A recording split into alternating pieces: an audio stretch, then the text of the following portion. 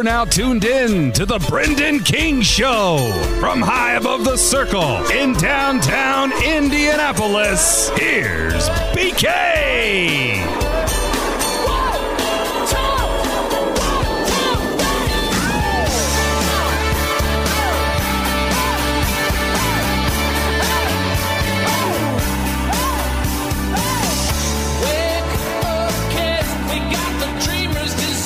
You don't bet against the GOAT. In the playoffs, you do not bet against Tom Brady. That should be in the 10 Commandments. That should be carved into the stone because he just showed us once again, and he's got 7 Super Bowls, and he was blacked out on another planet today. I'll tell you what, for as many avocados as the guy eats, and for going to sleep every day at 8 o'clock and waking up at 4 a.m., God deserves to get drunk once a year, because that's pretty much what he's winning Super Bowls, the rate he's at. You deserve to get blacked out once a year if you're winning Super Bowls every year. God, that video is hilarious. Tom Brady coming off the boat, tossing the Lombardi trophy. You don't bet against him. You don't do it. Don't challenge yourself like that. Don't think you're smarter than Vegas. Don't take the Chiefs 3 points. If Tom Brady's getting 3 points in a Super Bowl, you get on that. Bucks money line against the Washington football team. Check. Bucks money line against the New Orleans Saints. Check. Bucks money line against the Green Bay Packers. Check. Bucks money line Super Bowl 55 against the Kansas City Chiefs. Check. I also took Bucks +3 on top of the money line. Just as a little extra cash. Don't do it. And you know, Patrick Mahomes, his time's going to come. His time will come. But for everybody, for every Big J journalist that went on SportsCenter or Around the Horn or podcasts around the country this week saying that Patrick Mahomes is already the best quarterback I've ever seen in my entire life. Patrick Mahomes still had Tyreek Hill and Travis Kelce around him. Now, he was without an offensive tackle. I went to high school with his left guard, Nicky Allegretti. Kid was a monster in high school. He was a monster at the University of Illinois. Now he's a monster in the NFL. But Patrick Mahomes runs 500 yards trying to evade Jason Pierre-Paul. And God, did Jason Pierre-Paul just come out of like complete nowhere in these last couple years? That guy was left for dead when he left New York and blew his hand off with the fireworks. And he went to Tampa and everybody's like, all right, well, see ya. Now he's a Super Bowl champ. Patrick Mahomes, his time will come. But can we please stop saying he's the future GOAT? There's more than a good chance that he may end up as the future GOAT, okay? But cut it out with the, how many Super Bowls is Andy Reid going to win with Patrick Mahomes if he retires? They may win 4 or 5 Super Bowls.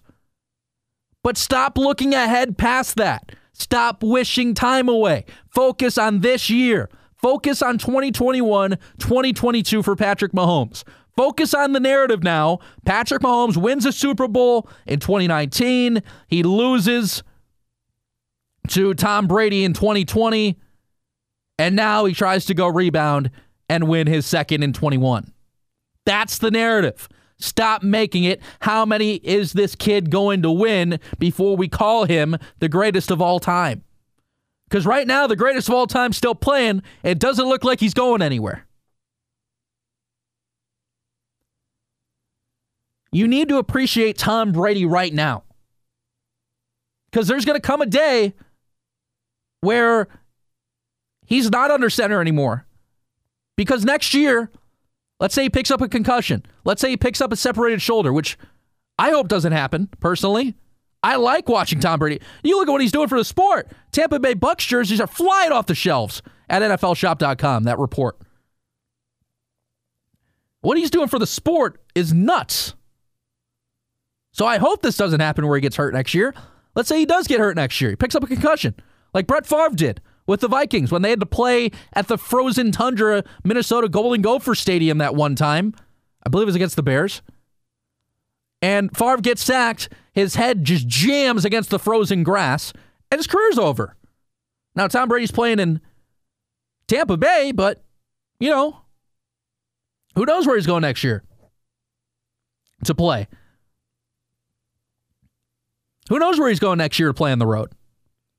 So let's say he does get hurt, because the littlest thing probably ends his career.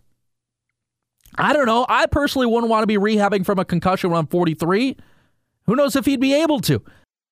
Guy may be the healthiest person in the entire world. But you don't bet against the GOAT, and you don't wish this time away with Patrick Mahomes. Stop looking ahead 6-7 years. Focus on next season. Focus on the rebound story. Focus on the battle back. That's going to tell the kid's story more than just wondering how many Super Bowls he's going to win. That shouldn't tell somebody's story. And you know, Tom Brady has shown, yeah, he probably does need big boys around him, like the Antonio Browns and Mike Evans of the world. He showed that in his last year in New England. That if he doesn't have talent around him, his team's not going anywhere. Can't do it by himself anymore. And how would you expect him to? Guy's 43 and he can barely move. But when you do surround him with this type of talent, he's probably going to lead you to the promised land. Because that's what Tom Brady does.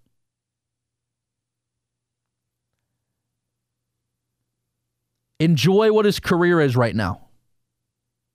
Because it's running out of time. It is running out of time. It's time against time, right? Who knows how many years he has left? Let's say he does want to play till 45. That still means we got less than 3 years left to Tom Brady. And before you know it, that's going to go by. Patrick Mahomes is going to be the big star. And then you can start talking about Patrick Mahomes and what he eventually can be. But right now, let him be 25. Let the 25-year-old kid be 25 years old. Because the more you put on this guy, the more you're going to sound like an idiot when he doesn't end up winning, like he did on Sunday. Tampa Bay made his life a living hell. Todd Bowles absolutely should probably get another shot at being a head coach based off just that. That was a very impressive. Byron Leftwich, offensive coordinator. Him and Brady have looked like a great team. And is it kind of now like, you know, it was easy to hate Tom Brady when he was in New England because Josh McDaniels is an asshole. Bill Belichick hates everything. So Brady was kind of under that like Belichick umbrella where, okay, I hate the Patriots. Belichick's a you-know-what. So I probably have to hate Brady. But now is Tom Brady like showing millennials and Gen Z people that just hated him because he was on the Patriots that he's actually a pretty cool dude? I mean, I've always liked Brady, even though those are dangerous words here in the city of Indianapolis. I've always liked him. But now maybe people are noticing he's actually kind of a cool dude. Boy, 7 Super Bowls. Incredible. Episode 8 of the BK Show. Thanks for tuning in. Zach Willeman, my good buddy, pitcher in the Los Angeles Dodgers organization, a member of the legendary 2016 Orleans Firebird squad and the Cape Cod Baseball League. Really one of my first friends I ever made in baseball. Zach's a great dude. We had a great group in Orleans in the summer of 16. Him and a few other guys were always over at the Broadcaster Cottage, right on the water of the Cape Cod Bay in Orleans, and built a tremendous friendship. And now Zach has pitched the last 2 years in the Midwest League with the Great Lakes Loons, a rival of the South Bend Cubs. And Great Lakes and South Bend actually dueled it out in last year's Eastern Division, or 2 years ago, Eastern Division Championship Series to go to the Midwest League Finals, which of course South Bend Cubs did. Sorry, Zach. But Willie does have a really good story, and he has faced some pretty high-profile dudes in the past, so we'll get into that in his interview. He also good buddies with Walker Buehler, one of the better right-handers now in all of big league ball, so I think you'll enjoy the interview. Zach Willeman, Los Angeles Dodgers pitcher. He'll be up in the big leagues before you know it, too. Kid throws absolute cheese, so happy to know him, happy to call him a friend. As well today, BK's Big Play is back. We'll take some voicemails. Don't forget, you can call the show every week, 317-699-2350. Show email is brendankingshow@gmail.com, BRENDAN kingshow@gmail. Good voicemails this week. We're going to hear from Coach Adam Owens from the East Carolina Pirates after their upset victory over number 5 Houston. He called in, talked some college hoopage as well later on. Big month of college hoops coming up here in the city of Indianapolis. As you know, Indy is hosting all of March Madness. I can't give it all away right now on the air, but I'm going to have some pretty cool responsibilities for March here at the station. I can talk about that a little later on into next month. I guess the gist of it is that I'm going to be on air every day reporting on the tournament, so those full details will come a little bit later, but I am really pumped for it. Also, thanks for being patient again this week. Called some hoops on Monday, Marion men's basketball. I've been really busy, and I'm really grateful for that.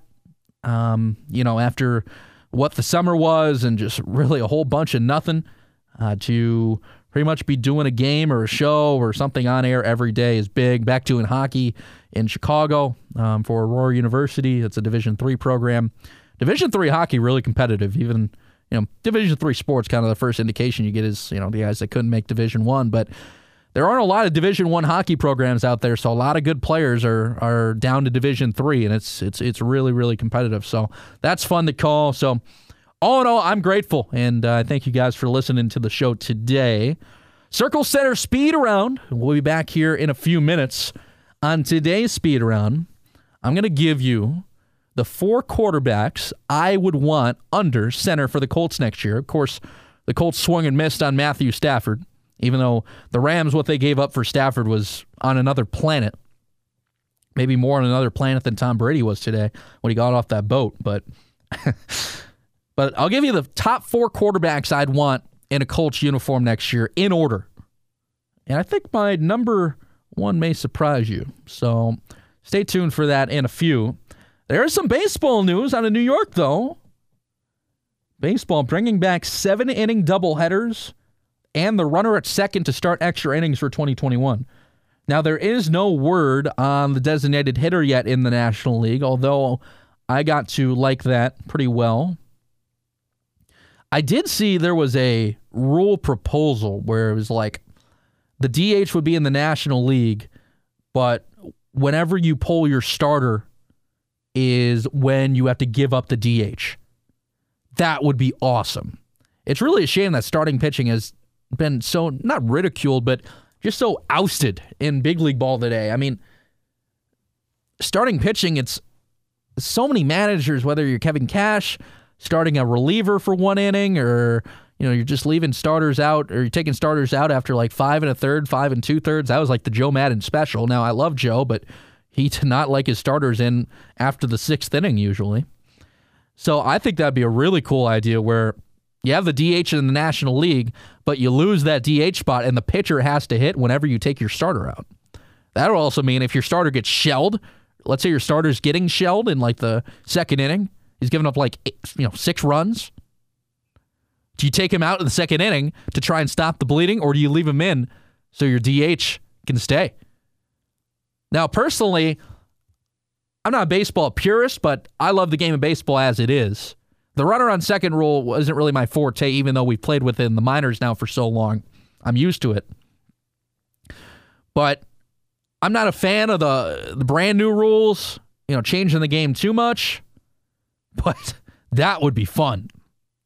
You talk about trying to sell baseball to a younger audience. Now that would be fun. Still, though, 7-inning doubleheaders, that's good. We play that in the minors. Makes the day go by a lot quicker. And I know being a broadcaster, calling 9-inning doubleheaders one after another, that is a long, long day. So even saving 4 innings, that's definitely something. So I do like the 7-inning doubleheaders. The runner at second, I think that's something we just got to get used to. It's unfortunate that, even though the guy that might give up the game-winning run, so let's say Craig Kimbrell's in for the Cubs and they start with a runner on second, and that guy comes home to score. It's an unearned run on Kimbrell, but he still takes the loss. So it's, even though, although wins and losses is also another part of the game that's like, people don't care about wins and losses anymore, even though, of course, you should care about wins and losses for a pitcher. Of course, you should care about wins and losses for a pitcher. That's a direct report on how he did for the day. Wins still mean something. I've never understood why people are discounting wins and losses. I don't like how the game's changing like that. But the runner at second could definitely save time. When I was out in Boise in 2017 with the Hawks, on the 4th of July 2017 out in Eugene, which is the Cubs affiliate, It's played on the University of Oregon. They play on Oregon's baseball field, which is dope. And then we got a tour of Autzen Stadium out there at U of O. We played a 20-inning game on the 4th of July. We ended at 1:30 in the morning Pacific. It was 4:30 a.m. Eastern time. And I always tell this story that a great listener to the show, Kyler Hunt, who called in a few weeks ago, he was the lone person listening at 4:30 in the morning Eastern Standard Time because I had a ticker of how many people were listening at a given time, and there was a big fat number 1 on the screen. I was like, who in the right mind is listening right now? And it ended up being Kyler. Oh, man. But yeah, we play that 20-inning game, and I just kind of think back to, man, the runner at second then would have been nice because the next day we played a day game. So we woke up. Actually, no, we bussed out to Eugene, which is an 8-hour ride from Boise. If I haven't told you guys, I mentioned this in the teaser episode last month that I've been on 14-hour bus rides in the Northwest League, and that was our longest ride. Our shortest ride was 6 hours to Spokane. But Eugene, Portland, and Salem-Keizer are kind of all in a line along the western side of Oregon, so they all take the same amount of time to get to, about 8.5 hours. So we bust out to Eugene the morning of the 4th of July. We get there. We play the game at 7. We go back to the hotel at 2:30 in the morning because, of course, when the game finishes, the guys have to eat, the guys have to shower, and the guys got to get on the bus. So we don't get back to the hotel till 2:30 in the morning. We come back on the 5th of July, 2017, play a day game at like 2 o'clock, and we bust back to Boise that afternoon. So in a matter of the morning of the 4th, which ended up being like, we probably got on the bus at like 6 a.m., bust out to Eugene, play the game on the 4th of July, the 20-inning game, back to the hotel, back to the field, play, shower, eat, back on the bus, back to Boise, play the next day in Boise. It's a grind, man. It really is. Episode 8 of the BK Show. Appreciate you being with us. Now, before we get to the interview with my good buddy, Zach Willeman, 2016 Orleans Firebird in the Cape Cod Baseball League, the team I announced for that summer, as well now a pitcher in the Los Angeles Dodgers organization. Let's get to the Circle Center speed round. We'll also hit some BK's big play, as well as a couple voicemails at the end of the show.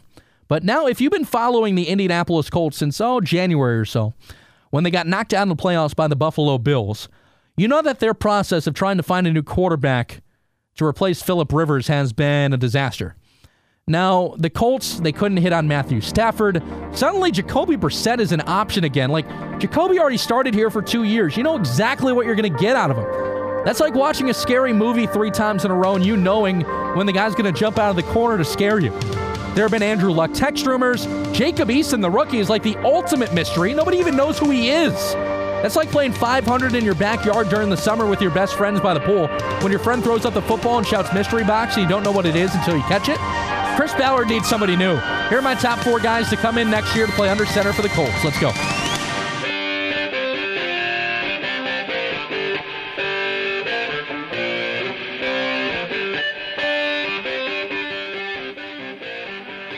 Now, let me preface this by saying I thought Phillip Rivers was fantastic this year. Now, you might say, he couldn't throw, he couldn't move, he couldn't get out of the pocket, he threw too many interceptions, he's too old. 15 touchdowns, 4 interceptions in his last 8 games. QBR, 96.7. How about the best single-season completion percentage by a Colts quarterback since 2009 and some guy named Peyton Manning? Not to mention, Rivers was with the same organization for 16 years out in San Diego and Los Angeles, moves his family of 12, 14 people under the same roof in Carmel, comes here, no OTAs, no training camp, no preseason, brand new teammates, brand new stadium, brand new playbook, brand new city. Rivers was great, and if you're Chris Ballard, you need to find somebody just like him to come in. A veteran plug-and-play situation. That's the best move for this team right now because they're ready to win, and they're not able to waste any time with some rookie. And I'm not saying a veteran-wise you go out and you try and find Aaron Rodgers or Russell Wilson. Sure, Rodgers has said he's pissed at the Packers. Sure, Wilson has said that he's tired of getting sacked on the Seahawks. But all the guys I'm about to mention are realistic. Not to mention, too, the Deshaun Watson trade is going to completely change the NFL trade market. If Matthew Stafford's worth 2 first-round picks by himself, what's Watson worth? Like 6? if and when Watson gets traded, that will change the trade market forever on everybody. Number 1 on the list, Matt Ryan. Matty Ice, go get him out of Atlanta right now. He does not fit in the future Falcons plans. They got the number 4 overall pick. They're absolutely going to draft Justin Fields or Zach Wilson. I don't think Matt Ryan wants to see his career rot in Atlanta training up these new dudes that are about to come in. Plus, Ryan, absolutely plug and play. He can get you 11 wins easy. He's got more than 2 years left. We thought Rivers was going to be here for a couple years. Ryan is 36. He can play a couple of years. He can set the tone. You can go out. You could get that rookie either next year or 2 years from now. Have him train under Ryan. You're all set to go. Matt Ryan loves tall wide receivers. He'll miss Julio Jones. He'll get Michael Pittman. He'll have a loaded backfield with Jonathan Taylor or Nyheim Hines. This is a home run if you ask me. If you're able to get Matt Ryan, go and get him before Watson gets traded, or else you're going to overpay. Number 2, kind of had to ask myself if I was a little bit crazy. Maybe I am. You guys be the judge. Sam Darnold. 23 years old. He has never been given a fair shot with the New York Jets. That's my standpoint on Darnold. Sure, USC quarterbacks traditionally stink in the NFL, and Darnold has been really bad. Don't forget, though, he's had to put up with that mono thing. He's had concussions. They paired him with Adam Gase, maybe the worst possible companion for the start of his NFL career. He's never had an offensive line. He's had terrible weapons. They gave him a 38-year-old Frank Gore as his running back. This dude would come to Indianapolis. It would be like Willy Wonka giving the chocolate factory to Charlie Bucket in Willy Wonka and the Chocolate Factory. You go from being poor, you find the golden ticket, you come to Indianapolis, you got all the weapons you could ever want, you got the offensive line. Darnold coming here, it just seems like he can work with Frank. He'd actually have a coach that supports him. No drama like the big city market in New York. He can come here. Sure, probably people locally would be critical of him. It wouldn't be anything like New York when he's getting called out by like Mike Francesa every day. Number 3, had to put him on the list in Carson Wentz. The sequel is usually never good as the original, okay?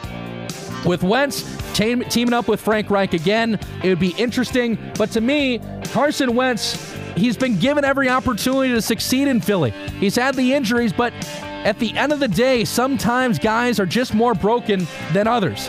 I'm personally not on Team Wentz. I think him and Frank can have a nice reunion tour. He's number 3 on my list because I think he's been a stud in the past. Could he be that stud in the future? We'll have to see.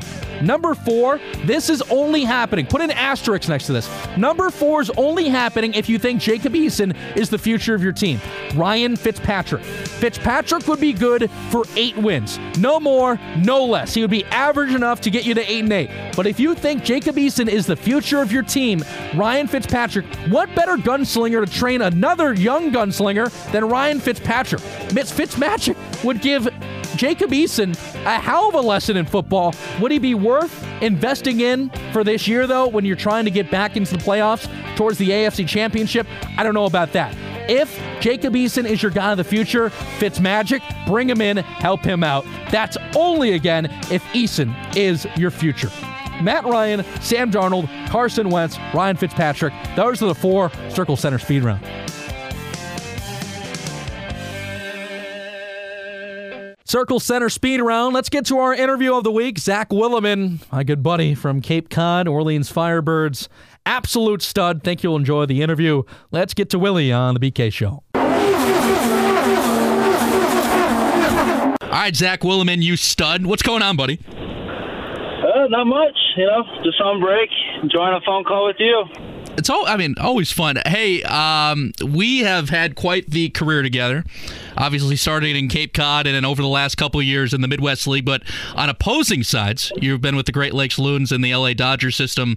I've been with the South Bend Cubs in the Cubs system, but I think the best part about being together on the Cape is that you may have noted this too in your playing career so far, but I think whenever you get on a new team, there's kind of that weird 2-week transition period where people are starting to get to know each other and getting used to each other. But I feel like when we were on the Cape in Orleans with the broadcast team, Logan, Hannah, myself, Tommy, and then the team with you and everybody, it only took a few days for everybody to get close. Yeah, I agree. We all met each other right away, and it seemed like we all just bonded. And it was kind of cool. Most of us stay in contact still, and that's the best part. The friendships you build and the relationships. Z, I think the part about the Cape that not a lot of people understand until you're really out there, first of all, obviously just how special it is, but how career impacting it can be for guys like you and guys like everybody on that squad that year. Yes, I mean, the Cape is obviously a prestigious league, and there's always a bunch of scouts watching every game, and all it takes is one good game that a scout likes you or wants to see you throw more, and they come to more of your games, and that's the cool part about it. There are some absolute studs out there, and there's a lot of scouts there for them, but as soon as they see guys that are might not be on their radar become on the radar. I know there's a couple of guys that were on our team that really excel out there in the Cape, and it took their career off.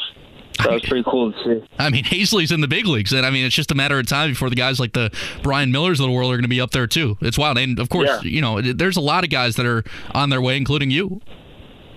Yep, and that's everyone's goal is when they get to the Cape. That's part of their next goal is let's have usually it's a great junior year at the college and have the opportunity to get drafted and move on. Actually, the cool thing about it was there's a kid from Central Michigan. I don't know if you remember him, Zach McKinstry. Yeah. But he was out there for a couple days. He was literally on the team for 2 days. Yeah, before he got drafted. And he's now actually with the LA Dodgers. And right. On their 40-man and played this year a little bit in the big leagues. Yeah, he was on the. I think we played the opener in Brewster, and then we had a game at home, and he was gone, and we had to cycle in some new guys. Z, just talk about how special that team was as a group, because to me, so far, we've both been part of some fun teams, and we've had some fun guys in the clubhouses we've been a part of, but that team in particular, there was just kind of that special bond, man. Yeah, it's like I said a little bit ago that the friendships are still going. I mean, I talk to a lot of the guys still, just keep in contact. Just cool to see, meet up with them. Like I know when you came out to Arizona, we met up and hung out and got dinner together. That's just a bond that we were able to create, and it's just cool being able to still communicate with the guys. Well, if we're ever together in a particular baseball city, the folks, if they need to find us, they could usually find us at the local pub with a couple Bud Lights. That's the usual bet. Oh yeah, that's for sure. You gotta go back out and enjoy yourselves. And we enjoyed ourselves in the Cape a little bit too. Oh, we sure did. We definitely have some stories. The thing I want to know in your perspective, Z, when you look at the team, Hazley's in the big leagues. Riley Mahan out of Kentucky's playing shortstop. 2 stud catchers that you worked with on a daily basis, Riley Adams and Drew Lugbauer. The pitching staff, obviously the Birds that summer, we got swept out of the playoffs by YD, and a YD team that was absolutely loaded in their own right. But do you kind of think that team's story came to an end a little too soon out of the first round?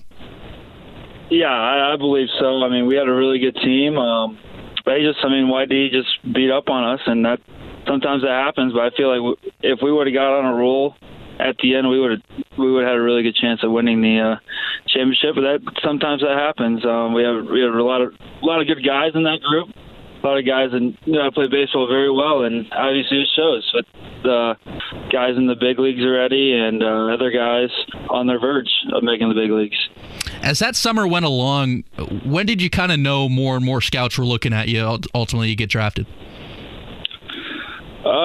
Just seeing them around more often, and a couple of them actually talking to me. And then the best part, there's so many advisors and agents out there, and they're always stopping you. And when even more would stop and start asking me questions and what's going on. It's like, all right, this is actually getting serious, and there's actually quite a few teams that are interested in me. That's thanks to being able to have the opportunity to play out in the Cape and all the scouts that you get to encounter out there. Describe your relationship with Skip, Kelly Nicholson. Oh, Kelly's an awesome dude. We every year, actually, down at spring training, they have a banquet or a reunion, and we get to see each other, and he always texts me, asks me how I'm doing. He always wants to know if I've ever going to be out in California and meet up. It's Skip's a heck of a dude. He actually so my brother goes to Bowling Green now, but Bowling Green actually cut their baseball program for about a month before they got it back. And one of the first guys I contacted was Skip, just to ask him, hey, I know you have a lot of connections. Would you mind talking to my brother, possibly getting to know him and see if you can get his name out in California or any place that you can find for him, just to find him a new team or a new university that he can go play for. And right away he goes, yes, give me his number. I'll call him. We can have a conversation. That's the cool thing about him. He's always looking to help people out. Let's talk about you getting drafted by the Dodgers 19th round in 2017. Now, you did need to have surgery going into your professional career. And as we talked about, you had a nice summer, a nice lead up to getting drafted. Then you have to have the surgery. Do you think 19th round, do you think they kind of overlooked you because of the surgery? Yeah, and that's kind of where a lot of things didn't fall into place. Obviously, a lot of the scouts who saw me over time saw that, like, hey, he's not the same dude like the last couple weeks of the season. And they wanted to know what was going on. My arm swelled up a little bit during the season, but we just took some anti-inflammatories and it started feeling better. Lost a little bit of velo, and so the scouts started wondering what's going on. Didn't get any tests till after the college season was over, and scouts were begging to find out what was going on, so we did some MRIs and x-rays and found out I had TJ and a olecranon stress fracture. And that's when teams started like, all right, we don't know. We're fine with the TJ, but the olecranon stress fracture and the screw that has to go in his arm, like what's going to happen? Like, how is he going to rebound from that? And so that was a tough part. My big thing was when I had surgery that I wanted to get an organization that would take care of me. And that's exactly what happened with the Los Angeles Dodgers. I mean, it obviously all worked out, and you've gotten to do some pretty cool stuff from not only pitching in a system of such a reputable organization, but as well, you've gotten to work out inside Dodger Stadium, Z. Yes, that was a really cool experience being able to go out there. And actually happened a couple of times. I was actually able to go out there and work out and throw at Dodger Stadium. And that's obviously the big goal is to pitch there one day in the big leagues. And that's what I'm striving to do. What do you have to do to get to that point, Zach?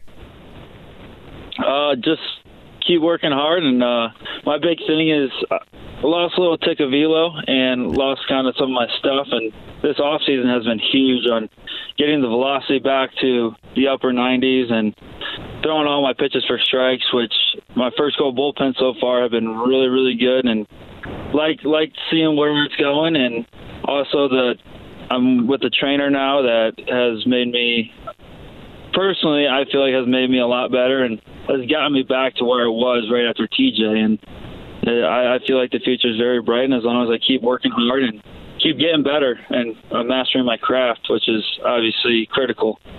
Last couple of years when you've been in Great Lakes, Ryan Pepio has been a teammate of yours, my old classmate from Butler. Those were some fun times. But I remember watching a couple of your bullpens and obviously leaving impressed. I mean, I've called you for an entire season. I've called you in series, now a playoff series last year in Great Lakes and South Bend. But maybe for those that aren't as familiar, Zach, with, I guess, the process of working out to increase your velocity, how does that work getting in those workouts? So I'm working out 5 days a week. And actually, it's 5 days a week working out, and then the 6 days usually kind of like a recovery day. But we actually have been implementing deep stretches a couple times a week with one of our trainers who is very good in working mobility. So we've been doing that. That's an important part. And then along with that is the long toss and plyo care. So plyo care is more like a driveline program where you pretty much build your velocity through intense throwing and just a lot of weighted ball throws, but you got to do them properly and making sure you're getting your arm in the right positions and using your body properly. And that's my big thing, is getting my body in positions that I know can help me throw harder. And that's a critical part of pitching and even hitting or fielding in general. Zach Willeman with us. Zach, I will plug this for you because I know it did mean a lot to you last year when Ben Zobrist was rehabbing with the South Bend Cubs and he was trying to get back to the Chicago Cubs, which he did very briefly and then retired. You texted me because Zobrist was playing in the series you guys came in. You texted me the day that you knew you were going to pitch. You said, can't wait to strike him out. And you come in, Zobrist is like on deck or something, and I'm just coming back from commercial. I'm like, oh my God, it's going to happen. You blow 3 fastballs by this dude, and you strike out the 2016 World Series MVP. How cool is that? That was awesome. And it was actually funny. A lot of my family was there, and most of them were coming from Michigan. They're right around Chicago area, in the Michigan area, but they are big Cubs fans. And they were there when they saw Zobrist was playing. They recorded me pitching against them, and they were so pumped to see me strike him out just because, like, they knew how cool he was and how well known he was in the Cubs organization. And I mean, it was a cool experience. Hopefully that's just one of many to come. Wait, I didn't know your family were Cubs fans. How are you a Tigers fan then? They live just, what is that, like 30 minutes north, or like 45 minutes, just around the lake by Chicago, up in like Bridgman, Michigan area. So they grew up always being Cubs fans. But I have the little bit of Detroit blood in me due to growing up in Toledo area, not too far, and watching those teams through the years. But that's how I got stuck with them. Stuck with them. Now I'm a Dodgers fan. That's the best part. One of the best teams in baseball, and get to enjoy them. It's cool to see everyone be so successful in our organization. Good plug there by you. I know that over the last couple of years you've gotten to know Walker Buehler a little bit, and obviously he has stemmed into one of the better right-handers in all baseball. What has he helped you with, Z? He helped us tremendously with the rehab process. Obviously, he went through it right after college, too, in professional baseball. And his big takeaway was, if your arm feels good, extend it or, like, put a little velocity behind it. He goes, that's how you're going to build your arm strength through your rehab process. He goes, that's what helped me. He goes, I think that will help you. And kind of took that and ran with it because when we would do our throwing program, we would extend just a little bit and, like I said, put a little more velocity on it, and my arm felt great throughout the whole process. But he doesn't like me that much because I beat him pretty bad in cornhole because, cornhole's a big Midwest game to play. Some people call it bags, but it is bags. Ohio people call it cornhole, and we don't take to losing in that. We always win. Wait, was that like spring training or something? You beat him? I think that was instructional league one year. Oh, I'm not gonna lie. When I got to Butler, I was obviously coming from the Chicago suburbs, and out of like the guys that lived around me in my freshman dorm, they were all from outside of the Chicago suburbs. As you know, they call it bags there. So we're rolling up to like a freshman orientation thing, and there's cornhole boards, and I'm like, hey, you guys want to play bags? And they looked at me like I was speaking like French. It was nobody else calls it that. That's cool. That's awesome. You have that relationship with Buehler, though. Have you met Kershaw or no? I have not. We've seen him walk around the complex, but I've not met him personally. I mean, when he walks around that complex, he must just be a god, right? He is. He's obviously a Dodgers legend, and he's continuing to prove himself throughout the years. And from what I've heard, he's one of the best guys to hang around. And I also don't mess with him on game day. I know you don't want to look ahead too far, but we've kind of talked about this privately a little bit. You don't have to dive too much into it, but like getting to the bigs, what's kind of your 4 or 5 year plan? What are you thinking for yourself? Right. Personally, I want to be up there as soon as possible, and that's why I'm really taking this off season to the full extent, trying to do everything possible to make me better. And obviously, the process with our organization, one of the best in baseball. So it takes you have to be elite to make it to Dodger Stadium and pitch in the big leagues there, and that's what I want to be. I want to be elite, and I'm going to continue to try to get there. And my plan is I'll be in the big leagues this year. Like, that's my goal. I want to be there, and it's obviously going to take a lot of hard work and domination, knowing that I'm better than everyone else, and that's, you got to have that mindset when I'm out there on the mound, and just go out there and be who I am and do the best I can do. There's going to be bad games, there's going to be good games, there's going to be great games, and I got to take every one and learn on each one and get better each game. The future rivalry of the Dodgers and the Padres that is shaping up to be just astounding is going to be incredible. I mean, the way the Padres have spent money, the Dodgers just went out and got Trevor Bauer. I mean, do you think guaranteed World Series champ NL West this year? I'm giving it to the Dodgers all day. No, no, of course. No, I'm just saying the rivalry of the Padres and the Dodgers for the coming years. I mean, NLCS maybe every year for the next however many years, right? The way it's looking, that's the way it's going to be. They're just absolute studs on both sides, and it's going to be cool to see. Very cool to see. Are there any guys that you faced like in spring training or anybody so far that's kind of other than Zobrist or whatever, but those spring training games that you remember? No, we haven't. Obviously faced other minor leaguers, and I have faced a couple guys in the big leagues now, but I look at them all the same, and it's tough to pick out one. Obviously, Zobrist always is one because it's a real game and one that I'll remember forever. But I don't really have any on the remembering backfield games or backfield levy P's that or anything big. Last thing I got for you, Z, is I know you got to get back to it, but when you do get the call, when you are pitching in Dodger Stadium, think about the entire big league spectrum and any other big league ballparks you've always dreamed. I know you've dreamed of pitching in every ballpark, but any on your list that would be really cool to get checked off the list? Definitely Fenway. Yankee Stadium would be cool. When we went to Fenway to watch the game there when we were up in the cave, that was just incredible to be there. And I was like, if I can pitch here someday, that would be a huge accomplishment, and that's obviously what I'm working for. There's so many great baseball stadiums, and that I really, truly want to pitch in someday, and that's obviously the main goal. The real question is, if I do make it, will you be there? One can only hope, Z. One can only hope. Hey, I'm not going to be Joe Buck going to every park, but hopefully I can be calling you on the radio a whole bunch. Talk about that day really quick. Fenway Workout Day, 16. Awesome experience. I actually got to sign my name in the Green Monster. And it's cool. Obviously, we didn't really do much as a pitcher, but being out there on the field, checking BP, and just having the atmosphere of a Major League Stadium like that has so much history is truly incredible. I got a quick story for you.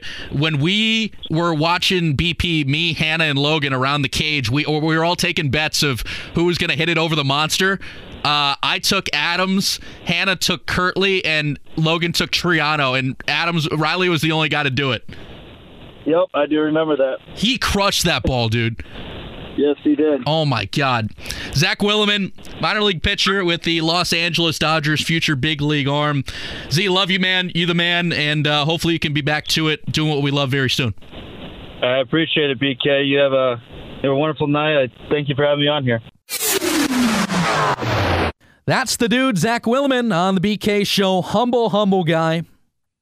Z has a bright future with the LA Dodgers, and he was talking about all the training he's doing, and he was already up to triple digits, 100 miles an hour. So I really am excited to see what he's going to do this season, and whenever the LA Dodgers do give him that call, the guy will be pitching at Dodger Stadium before you know it.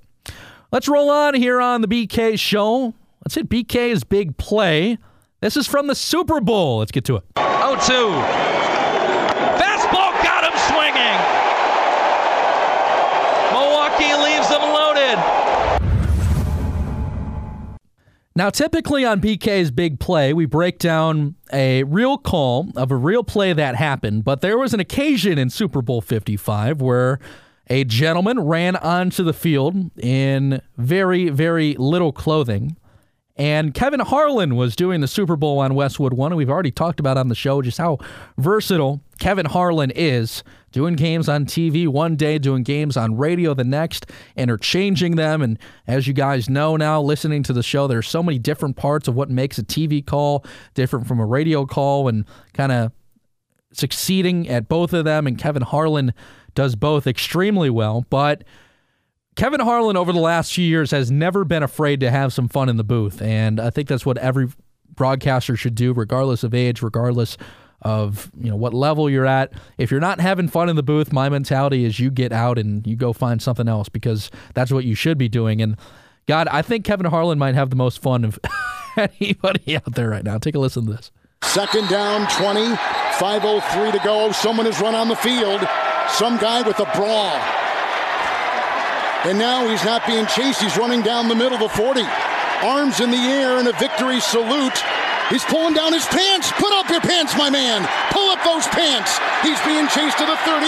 He breaks a tackle from a security guard. The 20, down the middle, the 10, the 5. He slides at the 1, and they converge on him at the goal line. Pull up your pants. Take off the bra and be a man.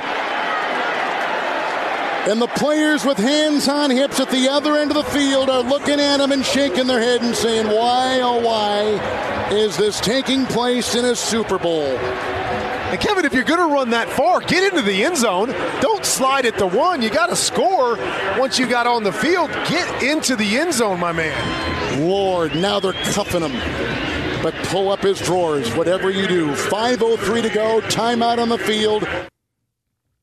He took that and then he took it into a break. 5:04 to go, timeout on the field. How professional is that, where you get done just screwing around and calling the dude streaking on the field? First of all, I don't think he was wearing a bra. I think it was like a Borat swimsuit thing where it just covers your man parts. But how about at the end where he said 5:04 left? He has the wherewithal and do-withal to go from that and turn it actually into a serious call, because at the end of a highlight, you always give the time and you give the score or whatever, and he actually did it. Oh, man, that's good stuff. That's just good stuff. Kevin Harlan, guy's absolutely a national treasure, but, I don't even know how to break down. You can't even break down that. That's just having fun in the booth. And, maybe other broadcasters around the world would have just said, oh, we got a fan on the field, and then just would have, sent it to break or something. And instead, Kevin Harlan's going all out. That's maybe one where you just press the mute button and you tell your producer, hey, let's go to break while this dude's running around the field.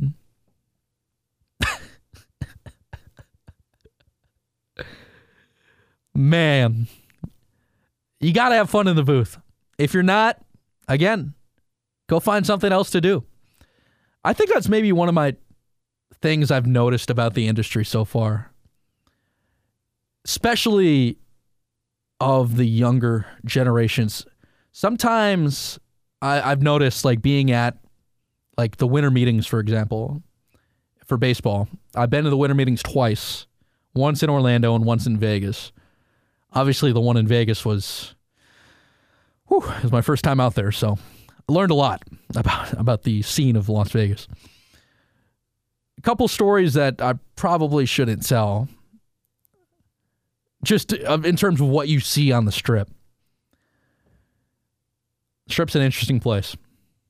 A very interesting place. But, I've noticed that being at the winter meetings, there have been some kids that have been there that, just take it a little too seriously. Obviously people are there to try and find a job, because that a lot of times is where the minor league baseball jobs are posted. And, kids go out there, and I've been out there looking for gigs. And, I just feel like sometimes people are a little obtuse about things. If you've ever seen The Shawshank Redemption, I hope you get that little movie line. You're being obtuse. What? I said you're being obtuse. 2 weeks in the hole. If you've never seen the movie, you have no idea what I just said. To go back to the Harlan thing, you need to have fun in the booth. I just feel like sometimes people are just a little too afraid to break out of the shell. Sometimes I've been told by a few people of not that I've been doing it, but something they work on. It's you can't be too broadcastery. Maybe everybody feels like when you watch the old clips, you see the old announcers wearing, suits with the fancy hats at a horse race, announcing the horse race, and their voice is moving 1,000,000 miles an hour. And you need to feel like the old school radio broadcaster where, you don't cut corners. You don't have, there's no fun to be had. You just kind of focus on the game. If you're just focusing on the game, you're just doing yourself a disservice. You should take your job seriously. Absolutely. But man, have some fun. Have some fun. BK's big play. Kevin Harlan God, he's so good. He's so good. Let's take a couple calls. Head to the voicemail. Don't forget, you can call into the program anytime you'd like. Automated voicemail system. 317-699-2350. Anything goes. College hoops, the topic of this week's voicemails. Tommy in Rhode Island. What you got, buddy? Hey, BK. It's your boy Vince here. There's one thing I was kind of thinking about talking about would be Big East basketball and whether or not, just how good really the Big East is. Obviously, you have the Big Ten, but also really about conference tournaments as well. Should they be played or should they not be played? That's like a hot button issue right now in college basketball. We'll see you, buddy. Thanks, Zins. Yeah, you know what? I actually hosted Indiana Sports Talk 2 weeks back, and Matt Schumacher came on the show. If you remember, Schu was our guest on the first episode here on the show, and Schu and I were talking about the conference tournament things, and again, appreciate the calls-ins, the pride of Providence, Rhode Island. The Friars. I'm kind of split on the conference tournament thing. For one, I get coaches not wanting to play them because the rule is to even get to Indianapolis, to even get to the NCAA tournament, every player, coach, and anybody affiliated with the team that will be traveling with the team, not including parents, for now, the attendance for the NCAA tournament is parents and close friends only. That's all I've heard. I haven't heard anything further on the public. Dan Gavitt has already said that family is already approved. But if you're a player, coach, or somebody affiliated with the team, you need to test negative for coronavirus for 7 consecutive days. So I get the standpoint of not wanting to play the conference tournaments because, for example, the Big Ten tournament is now coming down to Indy, and it's literally going to be played right before March Madness. Okay? So what if Indiana basketball, for example, who just beat Northwestern tonight. What if Indiana basketball goes on a run in the Big Ten tournament, okay? What if somebody catches it from a Big Ten team that's not in the tournament, that's not in the tournament picture, but they're still obviously at the Big Ten tournament? What if a guy on Indiana gets it, and then the Hoosiers, who are hosting the damn event down at Assembly Hall and should be here in Indy? I mean, for God's sake, could you imagine an NCAA tournament in the state of Indiana without the Indiana Hoosiers? I mean, geez. So you have to test negative for 7 straight days. So I get the standpoint of maybe not wanting to play the conference tournaments at the risk of getting sick and making sure everybody just is able to get here to Indianapolis. But what about 2 conference tournaments as we've seen? What about in the Big East? UConn, when they won the damn national championship over Butler, the reason they got in March Madness this year was because they won the Big East tournament. They wouldn't have even been in March Madness. What if Butler wins the national championship in 2011? They don't get caught with UConn, and they don't lose that game, maybe, if they play somebody else. So the need of conference tournaments, Tommy, are huge. You need to play conference tournaments because then you eliminate those stories of the teams that, Jim Nantz is telling you about in the Final Four is like, oh, these guys had a brutal COVID stoppage. They had injuries throughout the season, but they kept fighting and they went on a run in the Pac-12 or Big 12 or whatever tournament to get to this point, and now they're here on CBS. Live from the Masters Sunday at Sunday, because he would obviously say something about the Masters after that. So I get both standpoints of you need conference tournaments for those stories, or else March Madness is going to be a bunch of blue bloods and a bunch of teams that have been good all season. You won't get those stories of the teams that go on the March run, those special runs. But I also get that you need to test negative for 7 straight days to even come into this city right now. So it's a slippery slope. It really is. My opinion on it and the decision I would make, I would play the conference tournaments. I would play them at the risk of having somebody testing positive within 7 days of the tournament. Because the thing is, too, if that happens, that's tough, but there are some teams out in the country right now that have kind of been screwed over COVID and have had these 2-3 week, month-long stoppages that probably deserve to be in the NCAA tournament, but COVID has completely stopped them from any success. So, as much as I hate to say it, if a team has a COVID problem right before the tournament and can't come to Indy, have the NCAA call up the team that has gotten screwed by COVID all year and has been playing some good ball lately, and in a normal situation probably couldn't get in the tournament Although they are playing pretty good basketball right now, but they're just not playing enough games to get in. Give them a call. Have them be in first in. Have these backup schools available. Play the conference tournaments. And if somebody gets it, I'm sorry, that's tough. But you want that field of 68 to come here to Indianapolis. I don't want, 50 teams. I want 68. I want the full tournament here. Because if Indy's going to host a tournament, I want it full out. I want it basketball central when I walk in the studio every day. I want to drive downtown and have just the feel of basketball blowing through the wind in Indianapolis. Appreciate the calls in. That's good stuff. It's a slippery slope. It can go either way. Personally, I would do the conference tournaments. The East Carolina Pirates are rolling. A win over the number 5 team in the country, Houston. Unfortunately, I just got the text from Coach Owens that East Carolina has had to have a COVID stoppage. But Coach O was kind enough to call in this week to talk about the Pirates' big win over Houston. What's up, AO? BK! You dirty dog, man. You dirty dog. It's Monday morning, strolling into work for another Pirate game day. I totally forgot I didn't call and talk about the Pirates' last win. Chiefs, a little disappointed in my Chiefs, but we'll be okay. But the Houston game, some things I was thinking was when you're going to face a top 5 team like that, one thing we really, really emphasized was rebounding the ball. If you look at their numbers, and if you just watch Houston basketball in general, they do an unbelievable job. I mean, just an unbelievable job, BK, of getting the ball off the rim. You're taught that stuff since you're in elementary, but the way they go pursue it is just top-notch. So that was kind of our biggest point of emphasis going into the game, was to compete with them on the glass, and our guys did an unbelievable job, truly a remarkable job of getting on the glass every single possession. Guards that usually haven't rebounded at a high level this year stepped up big time, and we're a part of that. And, our bigs did a fantastic job as well. So I think that was one of the biggest parts of the game, besides us simply hitting shots. We've struggled shooting the ball this year a little bit from time to time, and so to go in there and, we have guys like J.J. Miles, Tristan Newton, who came in, hit big shots, who that can make shots, came in, stepped it up, knocked him down. And then I would say another key guy is Jaden Gardner. If you don't know him by now, unbelievable player and an even better person. Walking double-double. Can't ask enough or can't talk highly enough about the cat. Plays extremely hard. Probably going to go down as one of the school's greatest players ever. So he steps up when it matters most. But you get moments like that that's just really, really cool. You don't think about top 5 team coming into East Carolina and going out with a loss.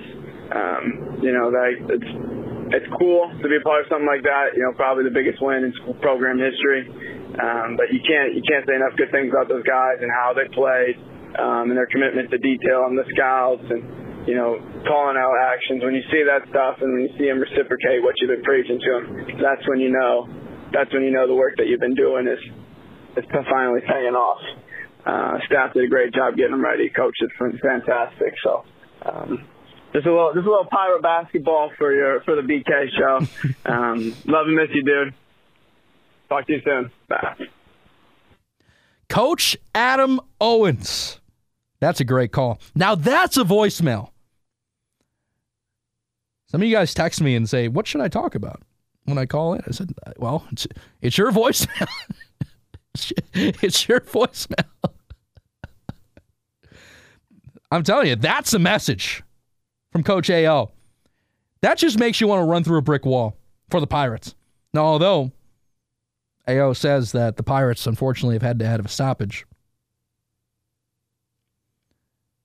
Very sorry to hear that, A.O. But a win over a top 5 team ain't bad. It ain't bad. 317-699-2350. Would love you guys to call into the show for next week. Again, we're going to get busy here on the BK show. We're going to have some more baseball as we go along. Got a couple other guys really want to talk to. Joe Ryan is a top 5 prospect with the Tampa Bay Rays. He will be in the big leagues this coming season. Joe led the minor leagues in strikeouts last year, or 2 years ago. I keep on saying last year just because I think back to the last baseball season. Joe led the minor leagues, all the minor leagues in strike, and that's AAA, AA, single A, all the minor leagues in strikeouts in 2019.